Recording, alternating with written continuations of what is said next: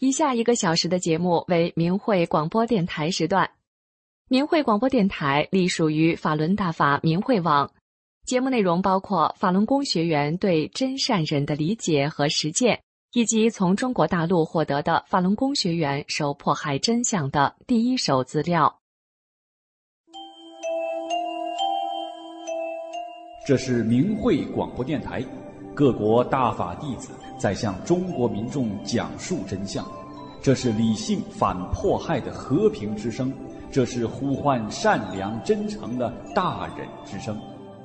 这是明慧广播电台，各国大法弟子在向中国民众讲述真相，这是理性反迫害的和平之声，这是呼唤善良真诚的大忍之声。听众朋友您好，首先为您带来法轮功真相系列。听众朋友下午好，我是心雨，今天是2023年7月16号星期天，祝朋友们周末快乐。欢迎您收听以下1小时的明慧广播电台时段的节目。我们节目播出的时间是北京时间每天下午5点到6点。以下是今天节目的主要内容，先是法轮功真相系列节目，接着有10分钟的新闻。今天您将听到的100个中国家庭的故事是2度奇迹，邻里人说不信都不行。好，下面就开始我们的节目。在法轮功真相系列节目里，首先请听法轮功祛病健身效果为什么这么好。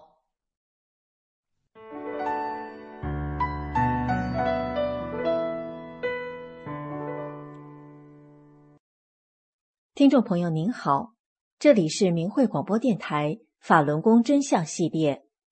今天跟大家谈谈为什么法轮功的祛病健身效果这么好。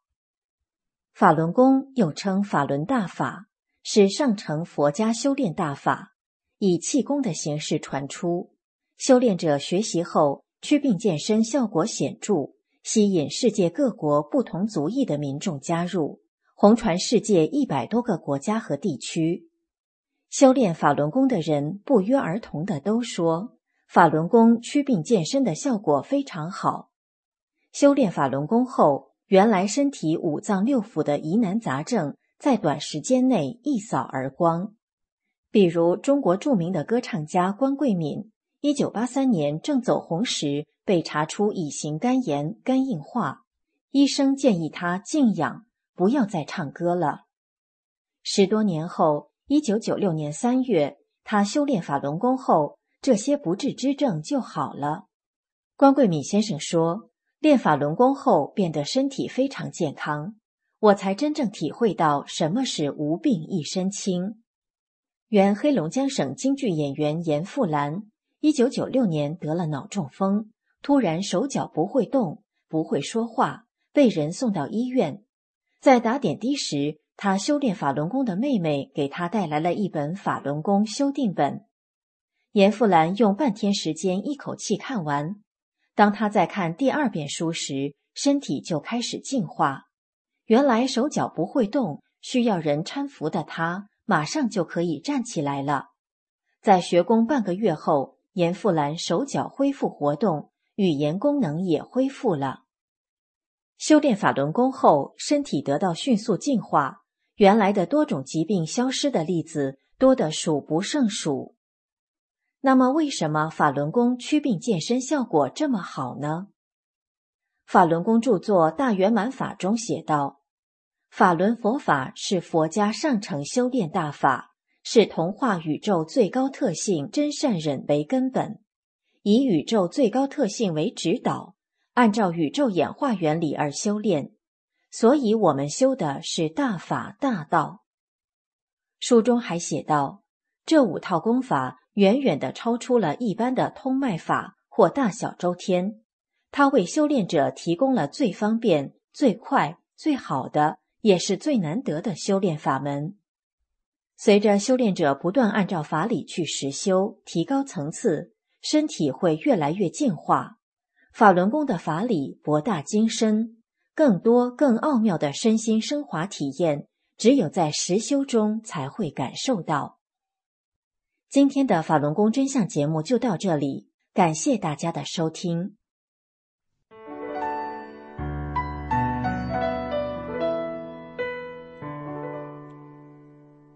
接下来为您播报10分钟的新闻。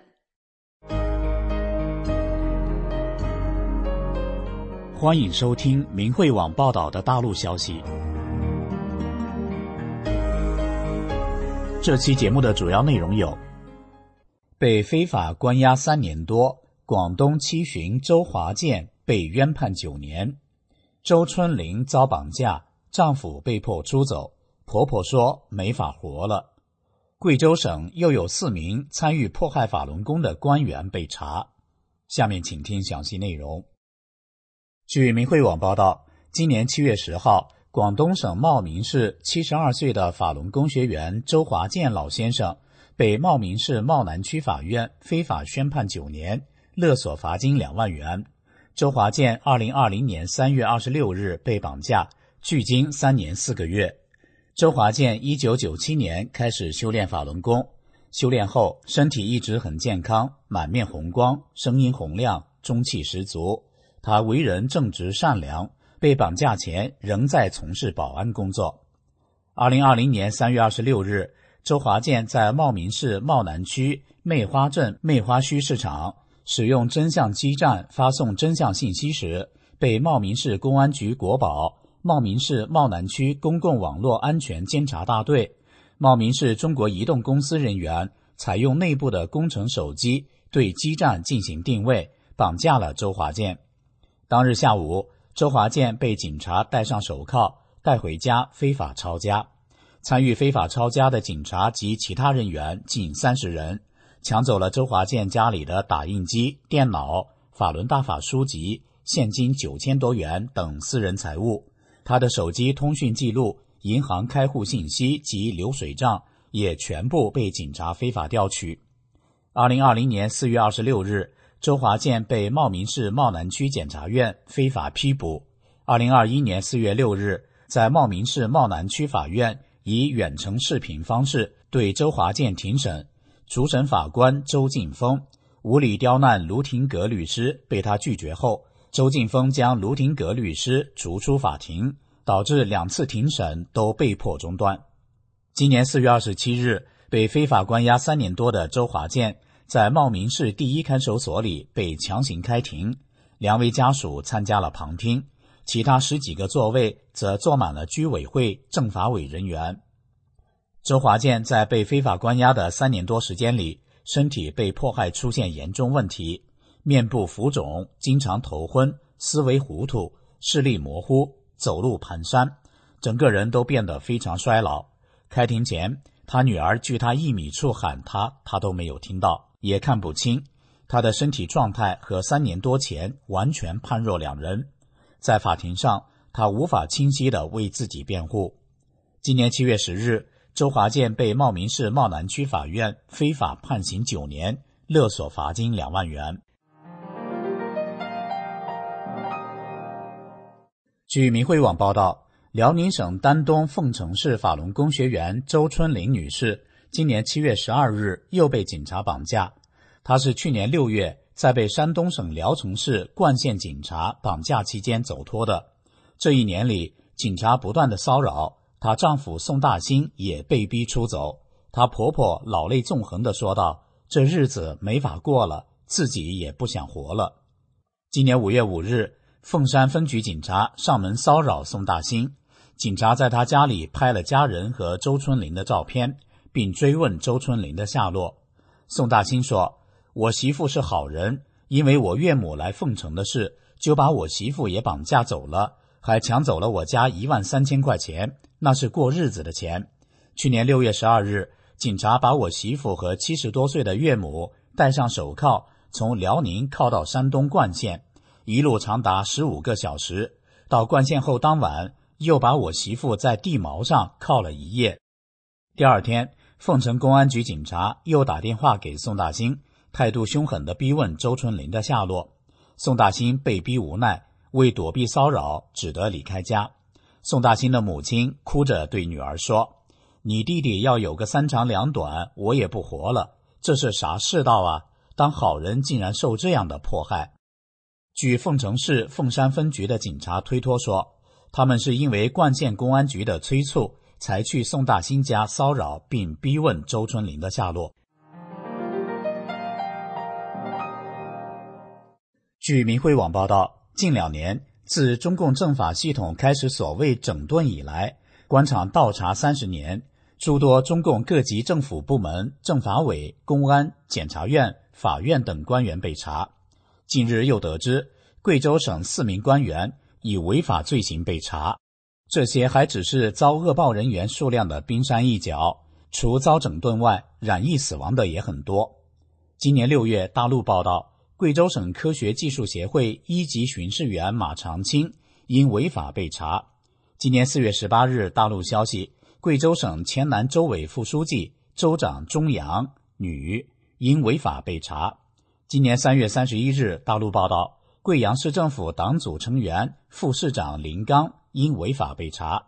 今年3月27日，大陆报道，原贵州省副省长、贵阳市委书记李在勇因违法被查。今年以来，被当局查处的马长青等4人，任职期间都追随中共的迫害法轮功政策，对本辖区法轮功学员被迫害都负有领导责任。然而，善恶有报是天理，这些参与迫害法轮功学员的中共官员被当局以违纪违法的名义查处，或许是上天惩治恶人的一种方式。据明慧网统计，迄今为止，被中共迫害致死的法轮功学员中，能够查明身份的有4974人，但由于信息封锁，尤其是中共掩盖活摘法轮功学员器官的罪行，法轮功学员因迫害而导致的实际死亡人数远远超过这个数字。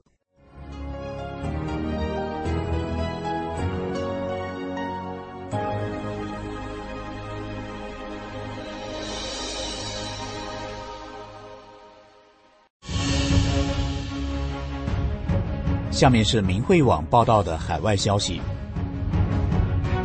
这期节目的主要内容有：又一批迫害者名单720前递交43国政府。下面请听详细内容。据明慧网报道，在今年7月20号前夕，43个国家的法轮功学员将又一批迫害法轮功者名单递交本国政府，要求依法对恶人及其家属禁止入境，甚至冻结资产。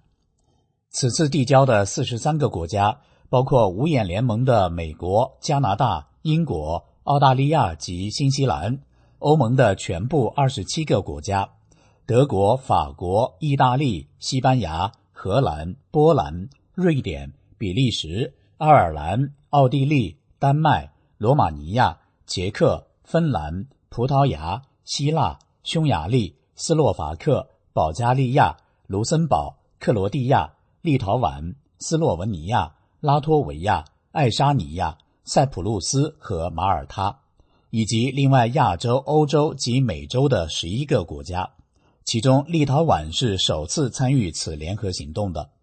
与往常一样，最新的迫害者名单涉及各个地区、各个行业在迫害法轮功中起各类作用的各级中共官员，其中包括范吕斌，司法部监狱管理局局长，原中央司法警官学院、国家律师学院党委书记，原司法部研究室主任、司法研究所所长兼中国司法杂志社社长；李如林，中国廉政法治研究会会长，原最高检察院副检察长，原最高检察院党组成员、政治部主任，原司法部劳动教养管理局局长；刘嘉义，第14届全国政协常委、提案委员会主任，原山东省委书记；叶寒冰，四川省副省长、省公安厅厅长、党委书记，省委政法委副书记，原浙江省公安厅副厅长，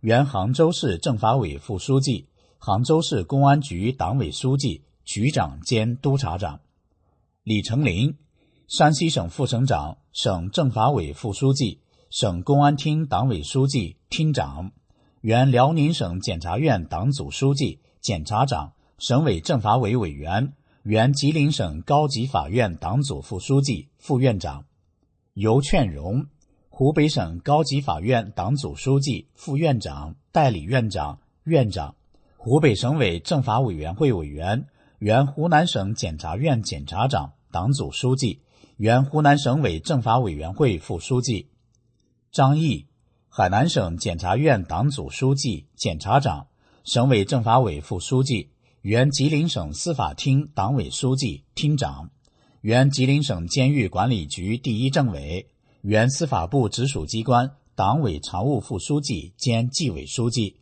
原司法部法制司副司长。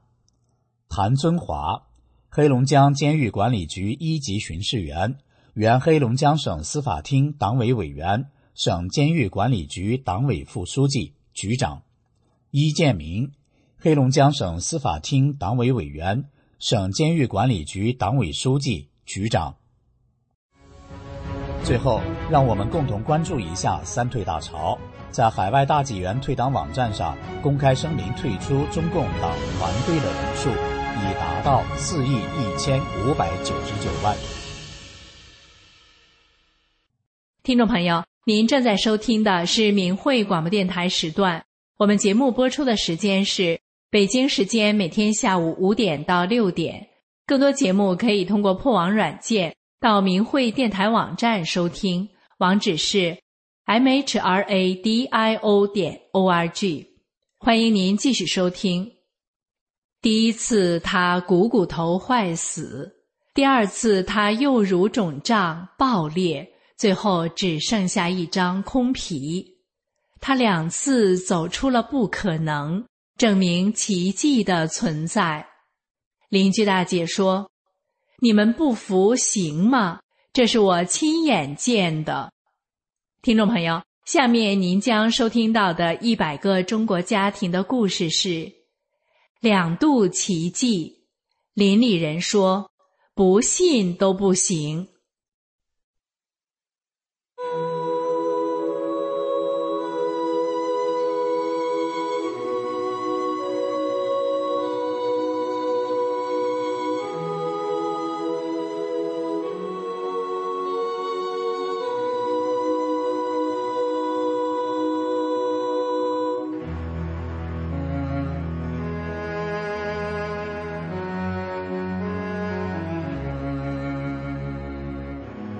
听众朋友您好，欢迎您收听明慧广播电台制作的纪实系列节目100个中国家庭的故事。有这样一群平凡的人，他们就生活在你我之中，遍布在社会的各个阶层与行业。面对生活他们真诚，面对名利他们淡泊。但是这群人又如此的不平凡，因为他们所经历的曲折和磨难远远超过一般人的想象。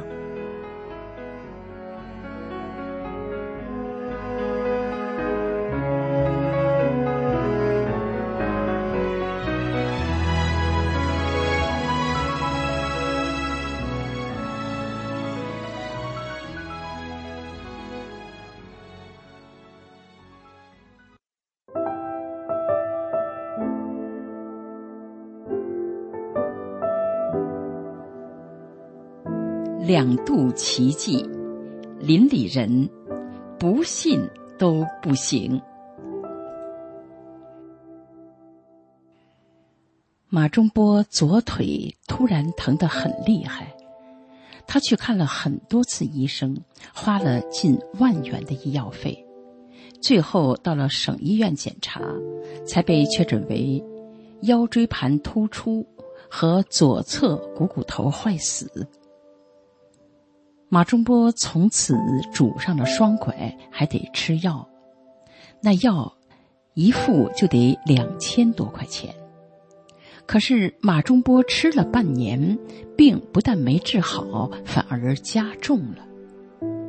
到了1998年底，他的2条腿都疼起来了。转年1999年2月，28岁的马中波拄着双拐都不能走路了。他到哈尔滨专治股骨头坏死的研究所看病。马中波的妻姐费力地把他背到了2楼。等上了楼，马中波就在地上自己爬着走。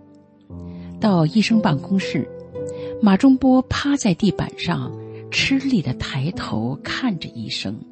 医生不说话。马中波怯生生地问：大夫，我什么时候再来拍下一回片子呀？医生木然地回答说：8个月以后吧。大夫不忍心告诉马中波，他2侧股骨头都坏死了，已经2期了。但是马中波一听就明白了，一股寒气顺着冰冷的地面直窜进了他的心里，他仿佛收到了死亡判决书。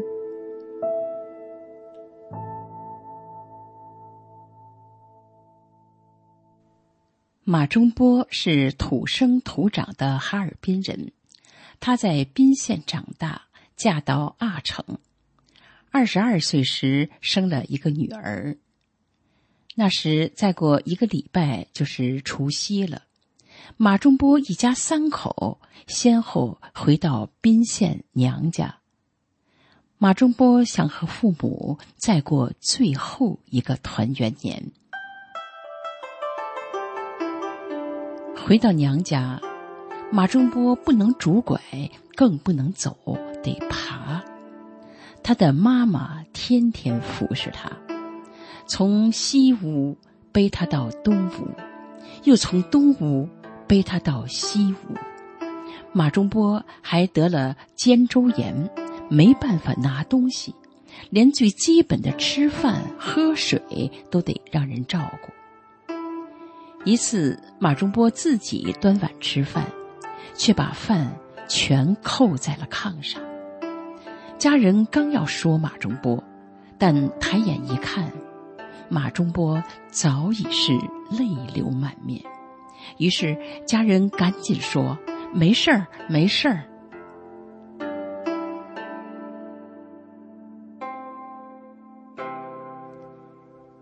过完正月15，马中波的丈夫就要丢下马中波母女。他知道马中波的病已经没有任何希望了。马中波拽着丈夫的胳膊说：我知道我的病治不好了，我也不治了，我也活不了多长时间了。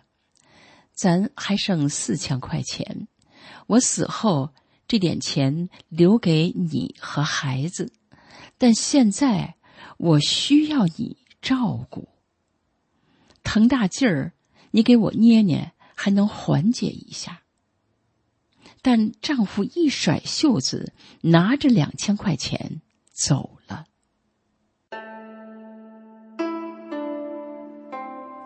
丈夫走后，马中波便彻底的绝望了。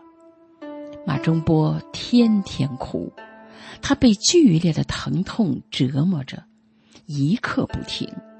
他从早哭到晚，再蒙着被子，从黑夜一直哭到天亮。起床后，他却经常看到母亲也是一双红肿的眼睛。他知道母亲也是一夜没睡。有一天，马中波听见他的爸妈在悄悄地商量着，不能看着孩子这么疼下去，不行，把咱家的房子卖了，一个草房能卖2-3千。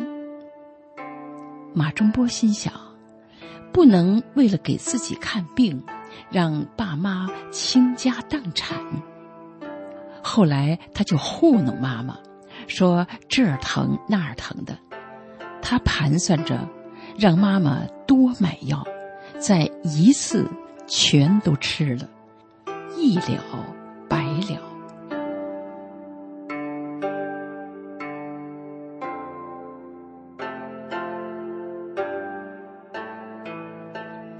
但没几天，马中波80岁的姥姥捎来一张纸条，让马中波去他家，说法轮功挺神奇的，让他一块儿练。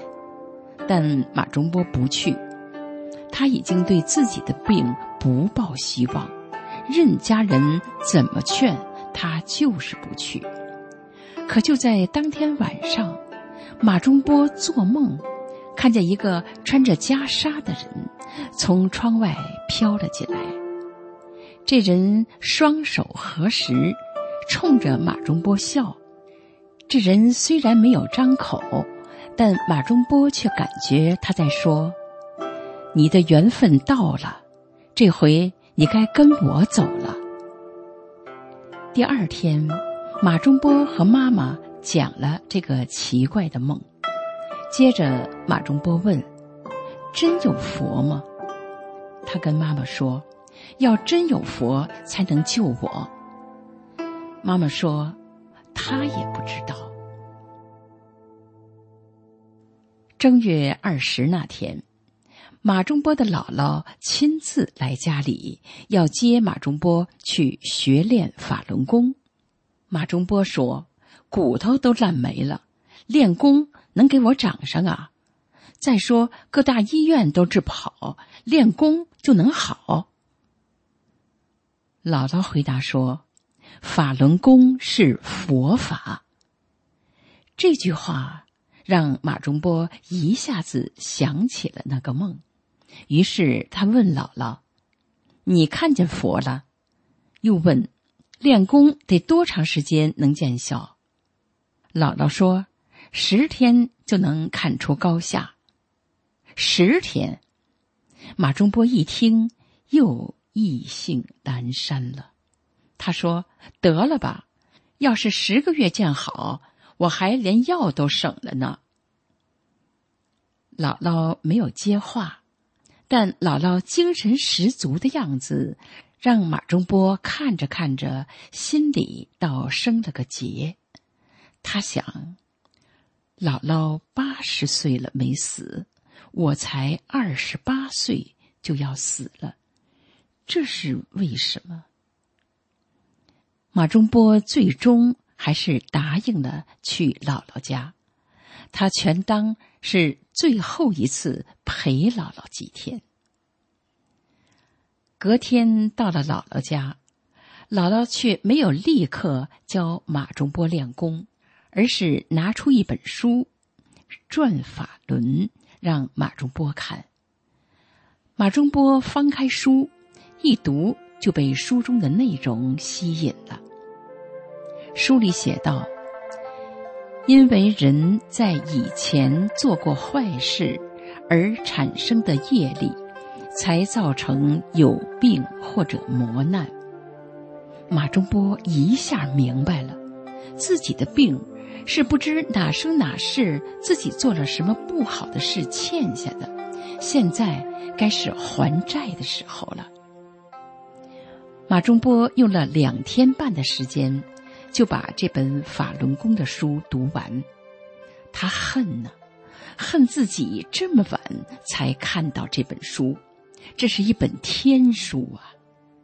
马中波马上让表弟用2轮车推着他去法轮功的练功点上学功。法轮功总共有5套功法。第3天晚上，马中波开始练抱轮。这第2套功法只有4个动作，其中一个动作要求练功人膝盖微弯，放松地站着，再慢慢地把双手抬到头前，好像在2臂间抱着一个圆圆的法轮。马中波人站不起来，只能靠着炕猫着腰，然后马中波再吃力地把胳膊抬起来。但就是这样，马中波还是累得想放弃，觉得自己身子沉甸甸的。然而马中波睁眼一看，自己身边练功的都是和姥姥差不多的老人，他们年纪虽大，却站得稳稳的，两只手臂也举得稳稳的。马中波不服劲儿，他想，我虽然病重，但我毕竟年轻，我不能让80多岁的老人家看笑话。他拼命坚持着，直到结束。练完抱轮之后，晚上马中波跟其他人一起学法时，他坐在那儿，身子拧来拧去的不消停，因为他腿疼，骨头也疼。隔天早上，就像每天一样，表弟给马中波打来洗脸水，马中波洗完脸后就坐着等吃饭。那天马中波坐在那儿就是轻松啊，乐啊。马中波突然发现自己今天咋这么高兴呢？马中波平时浑身痛，肩膀疼，脑袋沉，两只手支着炕想动一下，手一软就重重地摔在炕上。可这时正坐着等吃饭的马中波，他晃晃脑袋，觉得脑袋不疼不晕乎了，举起手，发现沉甸甸的身子变得可轻松了。他摸摸腿，啥不舒服的感觉都没有，和正常人一样。马中波当即喊人，快把我皮鞋拿来。马中波穿上了那双久违了的高跟皮鞋，然后站到地上走来走去。他高兴地大叫大笑，我好了，我能走了。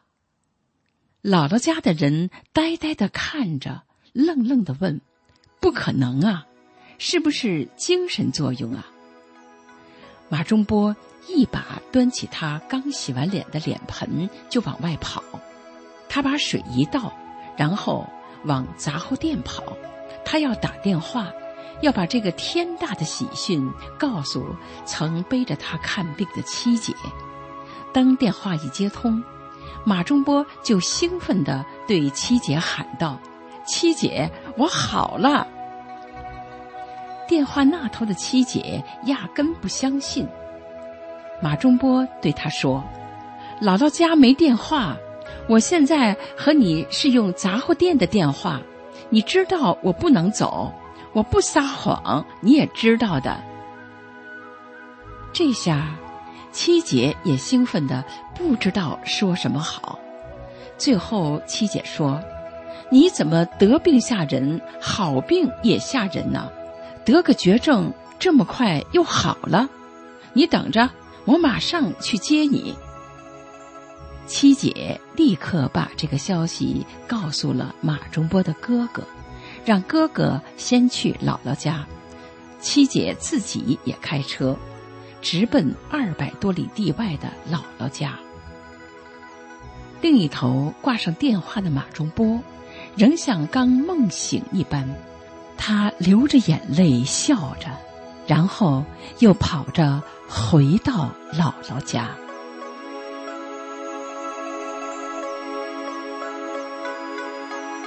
当七姐开着轿车到姥姥家时，马中波高兴地跑出屋外，他的哥哥拿着双拐就在后边追。哥哥焦急地喊着，你快拄拐，你快拄拐，你的骨头都烂了，万一摔倒，这辈子就完了。马中波头也不回地说，我好了，我不用拐了。七姐把马中波接回家，跟爸妈说马中波好了，爸妈也不敢相信。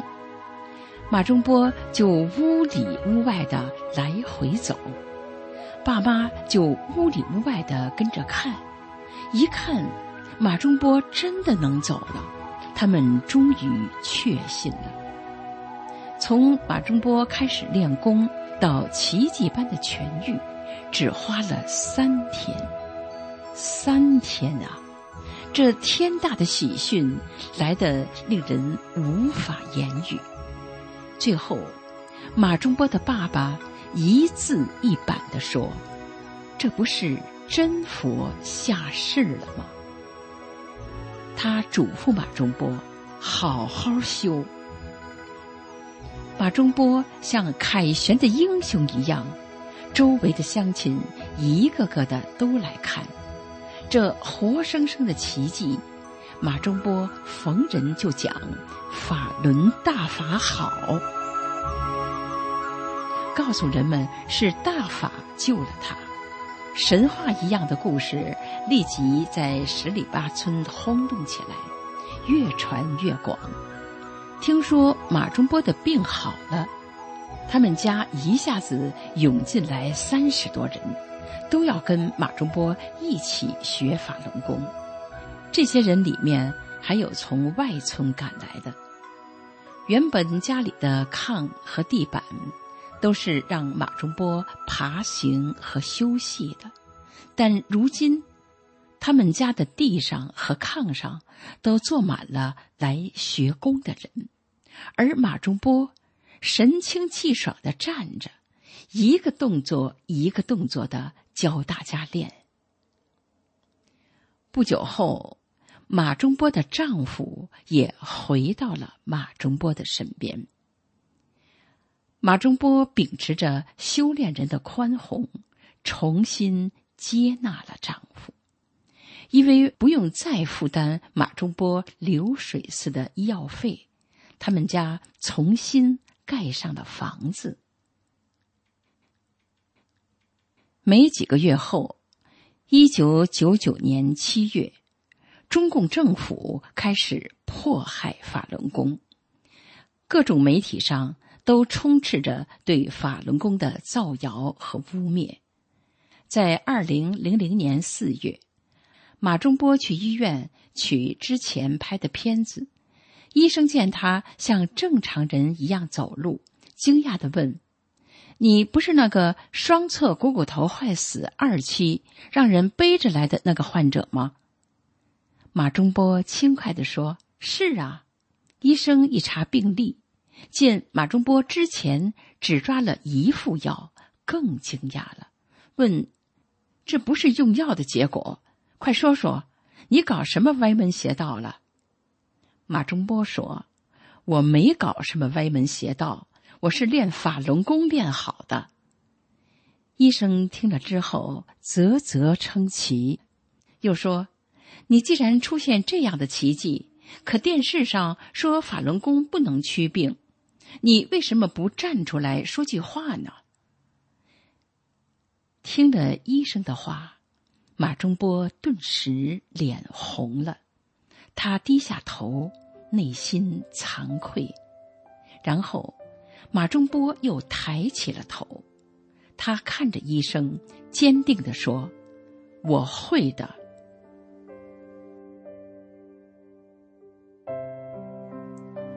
回家后，马中波拿着自己的 CT 片子和诊断书去了当地的信访办。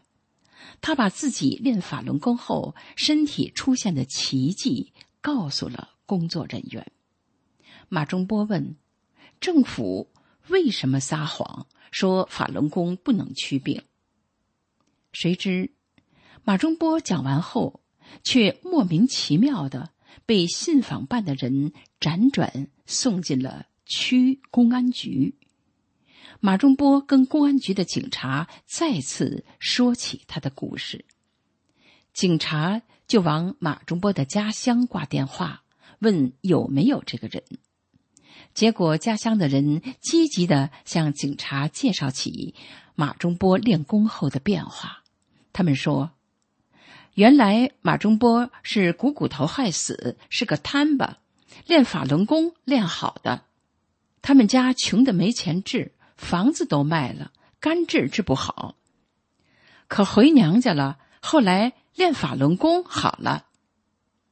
警察一听这是真事儿啊，他们也看了马中波拿去的诊断和片子。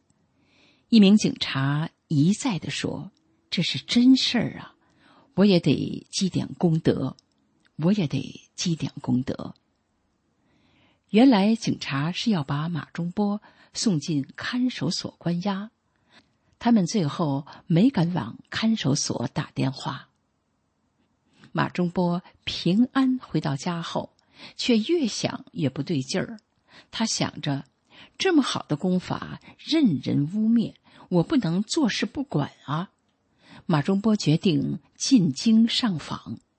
他的父亲听女儿说要进京上访，就说谁不去你也得去，你的命都是法轮大法给的，你就是死在北京，咱们家也不后悔，只当你瘫痪时死了。家人还给马中波筹来了路费。马中波这次上访却被抓进看守所里关押了2个多月，这期间他遭受了许多的折磨，还被警察索要了好几千元才被放出来。马中波心想，法轮功能祛病是真的，他要把这真相讲出来。那年10月，马中波再一次进京上访，却因此被劳教1年。他被送到哈尔滨的万家劳教所。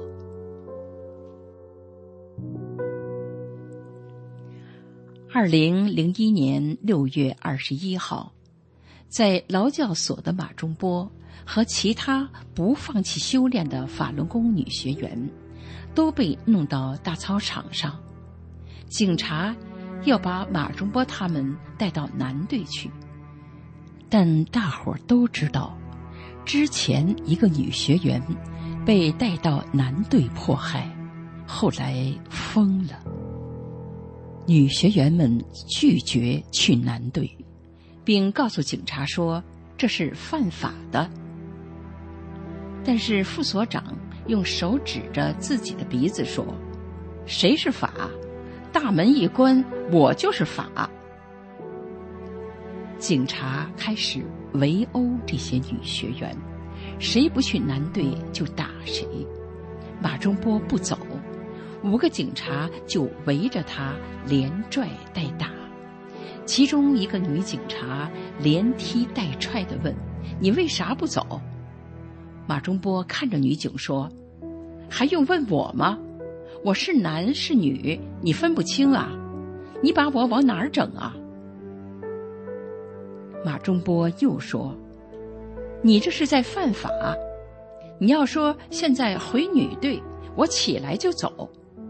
你们让我上男队，那地方我去过，我知道你们要干啥，所以我更不能去。但最后马中波还是被警察给硬抬进了南队。马中波被弄进南队后，立刻受到酷刑折磨。警察逼迫他双脚蹲地，蹲了整整2宿1天。马中波的右脚开始化脓溃烂，脚肿得比鞋大。后来马中波蹲不下去，警察就把他的2只胳膊吊在2层铺上，直到马中波疼昏过去才放下来。等醒过来又接着蹲。马中波还被逼坐硬板凳，一坐就是几天几夜，臀部都坐烂了，脓血和裤子粘在一起，不让洗，不让睡觉。折磨9天后，马中波回到女队，他的脚烂得无法走路，全身发烧，烧得一阵明白一阵糊涂。他吃不进东西，呕吐。最严重的是，他发现自己的乳房肿起来了，特别的疼。乳房里面都是疙瘩，疼得他整夜不能睡觉。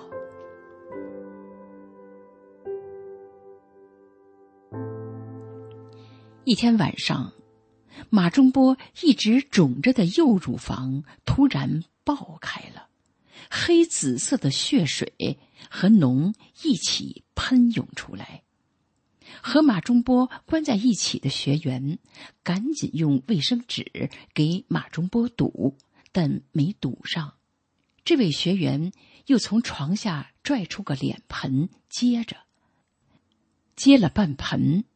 一个女警从门缝问：别人都睡觉了，你俩干啥呢？当这名女警看到马中波乳房爆裂的状态后，吓得妈呀一声就跑走了。一会儿来了好几个警察，他们说话的时候用手一碰马中波的乳房，哗一下又流下来一股脓血脏物。马中波的整个乳房就剩一张空皮。当晚马中波被送到医院，大夫用镊子往里一挑，说整个乳房是空的，不用手术了，什么都没有了。后来他们又把马中波带到哈尔滨市的一个医院，医生检查完了说：你们这家属咋当的？这么严重怎么才送来呢？得马上做切除手术。劳教所的人这才说了马中波的情况。当时马中波的体重只剩60多斤。为了逃避责任，马中波被劳教所送回家乡。那时马中波已在劳教所被折磨了8个月。然而接送马中波的警察却沿途对四处的乡亲宣传说，马中波练法轮功练出了乳腺癌了，要死了。听说马中波回来了，村里人都来看他，一看他这副样子，都认为他要不行了。派出所的警察和大队长还专程来看马中波的笑话，他们幸灾乐祸地说，快去看看小波吧，快练死了，法轮功也救不了他。一位邻居大姐对马中波说，你不说股头坏死是练功练好的吗？有本事你把这乳房也练好了，咱们全村都信法轮功。当时的马中波已经很多天没吃没喝了，他浑身虚弱无力，连眼睛都没办法睁开。但是马中波一听邻居大姐的话，他立刻就想到，如果我就这样的死了，人家会误认为说是练功死的。马中波内心极不愿人们因他而误解法轮功。生命垂危的他逐渐有了一个念头，这念头也越来越强。他想，我必须得活，佛法无边。马中波想着，我是修炼人，我有师傅管。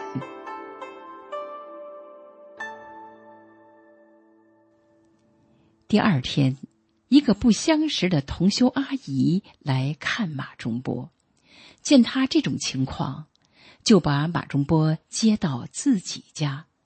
到同修家，同修阿姨问，学法吗？马中波说，学。隔天，同修阿姨又问，练功吗？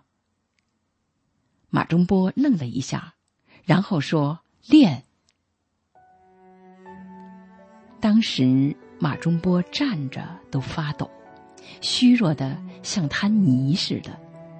他的乳房红肿，淌着脓，腋下和胳膊都是大包，并且疼得厉害。但马中波心想，第一套功法不就是通过抻的动作来疏通百脉，调整机体吗？我就练，我就抻。当练功音乐响起，马中波就使足了力气。当他费力的脚往下踩，手往上抻时，他的身体像是迅速接通了电源一样，巨大的能量让他能够站得直挺挺的，顶天立地。马中波感觉自己的细胞仿佛在快速地修复着、改变着。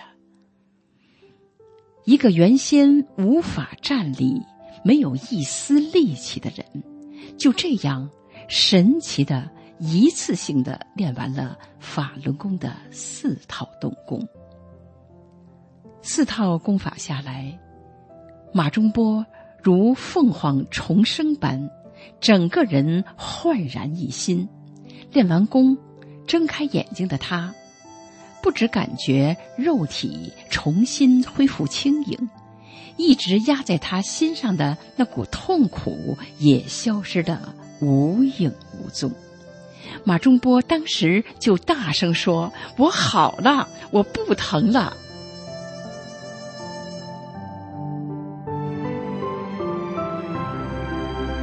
这时，马中波隐隐地听到，像是从另外空间里传来的声音。他仿佛听到大法师父说：“这才是我的弟子，我看你们谁再敢动他一下试试。”陪着练功的同修阿姨听到马中波的喊声，也睁开了眼。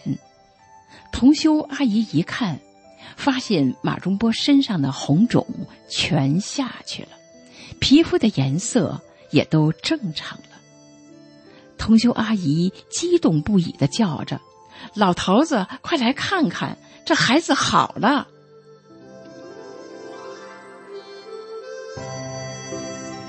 不等同修阿姨的丈夫走进屋，马中波就蹭蹭蹭地跑到了隔壁屋。阿姨的丈夫一看马中波能走了，说话有劲了，虽然胸前一侧还是空荡荡的，但和刚来时简直判若两人。阿姨丈夫那个激动，他一边跳高一边转圈，然后他激动地说：“原来都听说练功人没有病，我一看掺进来一个，这不都要死了吗？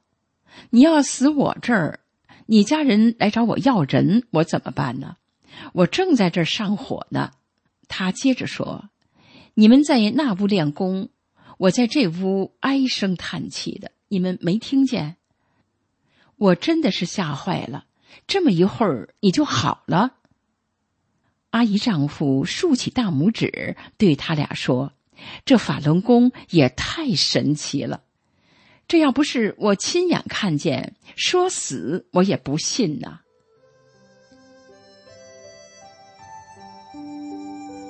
在同修阿姨家又待了些日子，马中波才回到了自己的家。这天正巧他公公过66岁大寿，马中波家里聚集了100来位亲朋好友，他们正议论着马中波20来天没音讯，可能人死了。这时有人来告诉马中波的婆婆说：“你儿媳妇回来了，又长出一个新的乳房。”婆婆说：“不可能。”但很快的，婆婆和亲戚们都纷纷睁大了眼睛，他们看见了体态和正常女人一模一样的马中波。当大家一进到屋里，马中波的婆婆唰一下就掀开了马中波的衣服看，婆婆惊呆了，围观的人也都惊呆了。马中波胸前溃烂的大窟窿不见了，真长出来一个新乳房。婆婆连说好几声：“大法太神奇了，大法太神奇了。”原来就在马中波在同修阿姨家练功的当天晚上，他胸前的大窟窿也逐渐愈合了，里面新长的肉把烂皮顶了出来，已经浪空的乳房重新长出新的肌肉。3天后，一个完整的乳房就再生出来了。马中波又一次成了人们议论的中心，而在场的人也都服了。他们都说，共产党就会撒谎，专门迫害好人。之前去探望马中波的邻居大姐激动地说，我真的相信了，人都那样了，快不行了，就是上医院用最好的药也不见得能好。练法轮功真能练好，而且好得这么快，这回我服了，法轮功就是好。邻居大姐还大声说，谁敢不信也不行。后来这名邻居大姐果然不断地跟别人讲大法真相，她甚至跟公安局派出所的人都说，你们不服行吗？这是我亲眼见的。